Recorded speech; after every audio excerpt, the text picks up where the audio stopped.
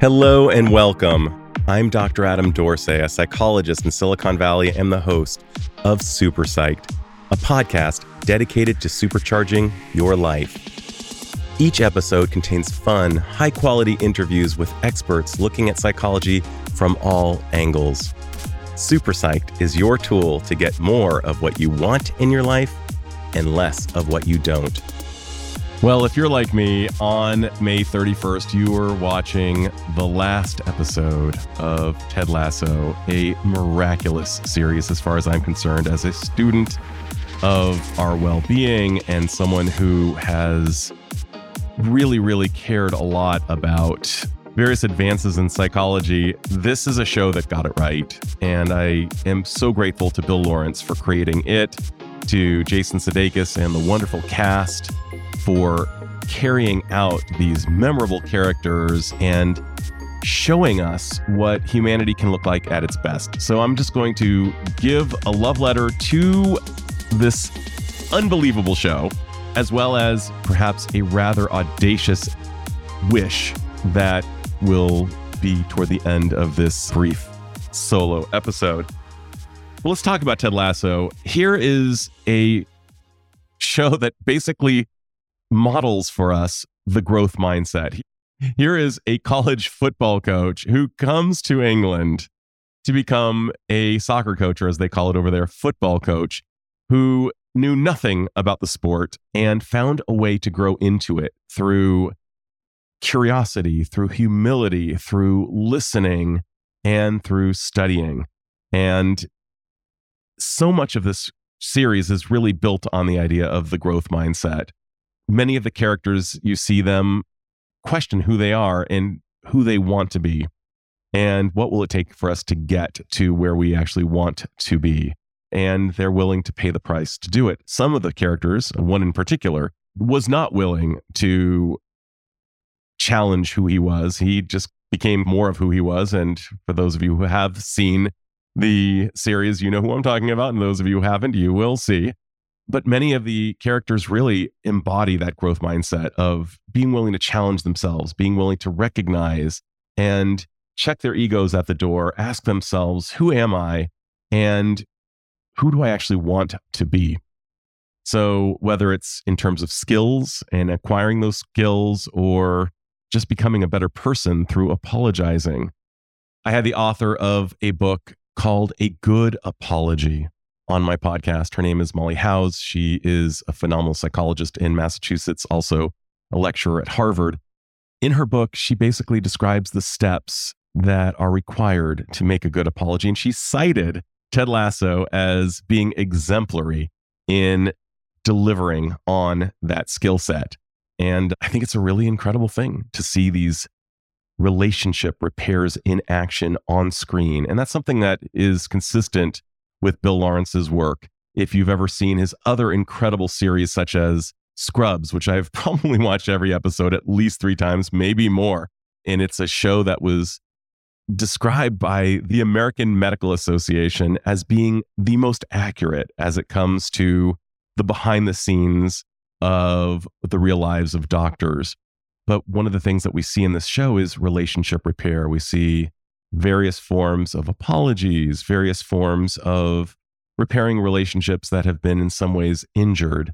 And in his most recent show, which many of you may have seen, Shrinking, starring the great Jason Segel, who I adore, as well as Harrison Ford and so many other incredible people, such as Jessica Williams, who you may remember from The Daily Show back in the day, amazingly carried out. Of course, as a psychologist, I did have some issues about the way boundaries were portrayed on the show, and it's meant to be a comedy.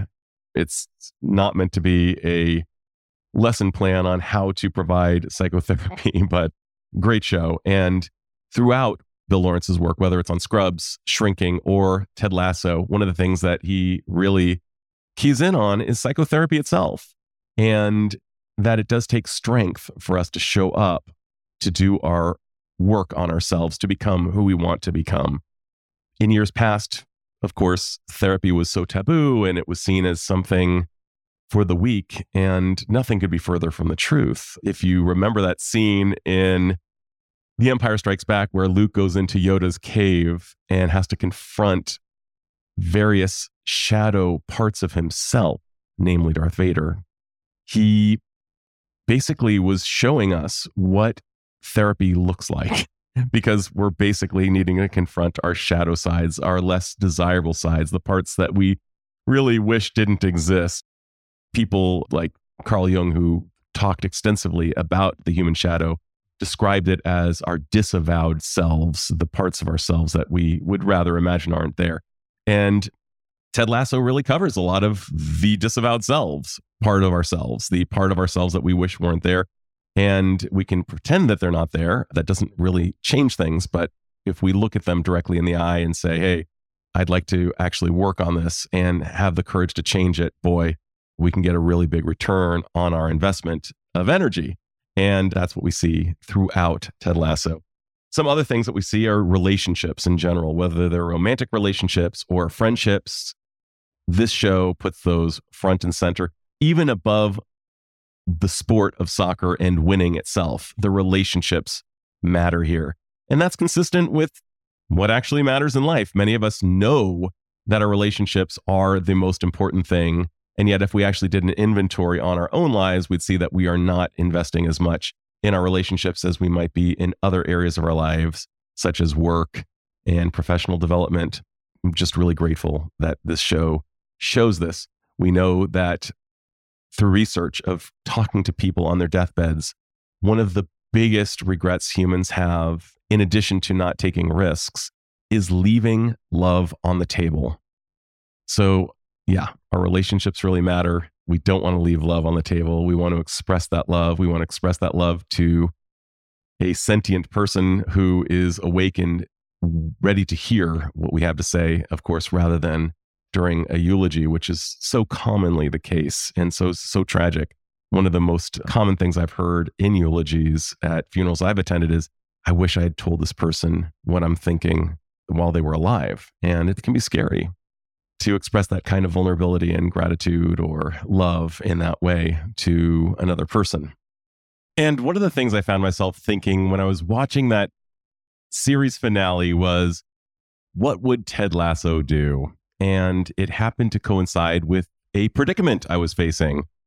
And I'm so glad I asked that question, what would Ted Lasso do? Because my initial instinct was less than optimal. And when I actually looked at it through the Ted Lasso lens and tried to see how Ted Lasso would have dealt with it, I got a much better answer. And I remember even sharing that with my son, telling him what I had initially planned on doing and the conclusion I'd actually come to, courtesy of the Ted Lasso lens.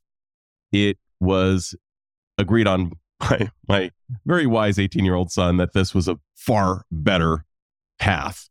So one of the great things about these types of shows is they can really provide us with of who we are hoping to become in our own lives. And in this case, the question, the merely asking, what would Ted Lasso do, actually yielded a really good result.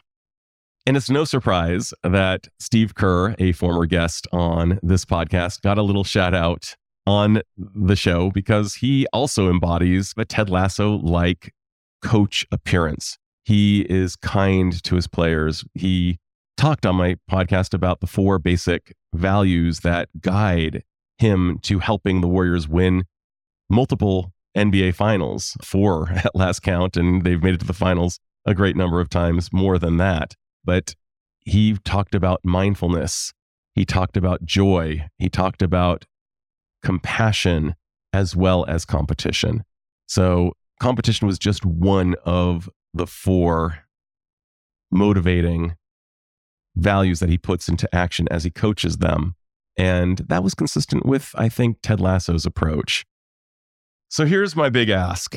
I am really hoping that Bill Lawrence, the creator of Ted Lasso, Scrubs, Shrinking, and others, will get a presidential honor of some kind. I believe that he has contributed to the betterment of people by showing us what people at their best can look like. So it's my hope that he gets, whether it's an endowment of the arts award or some other form of service, I hope that he is actually recognized for his contributions to the betterment of humanity. So many people have watched this show. I hear about it in my office every week, without exception, that it's really been helpful to see the characters of Ted Lasso wrestling with what they wrestle with, becoming who they want to become, and that people are feeling it. So a tip of the hat to Ted Lasso, its creator, Bill Lawrence, the entire cast, anybody who had a hand in creating this epic show. I am sad to see it go, but I'm so grateful that it happened at all. All right. That is my tip of the hat to Ted Lasso. If you haven't watched it, or if you're considering even rewatching it, I highly recommend you do either or both. Thanks so much. This is Dr. Adam Dorsay thanking you for listening to Super Psych. If you know anyone who might like it or who might benefit from listening, share it. And if you like the episode, please hit subscribe.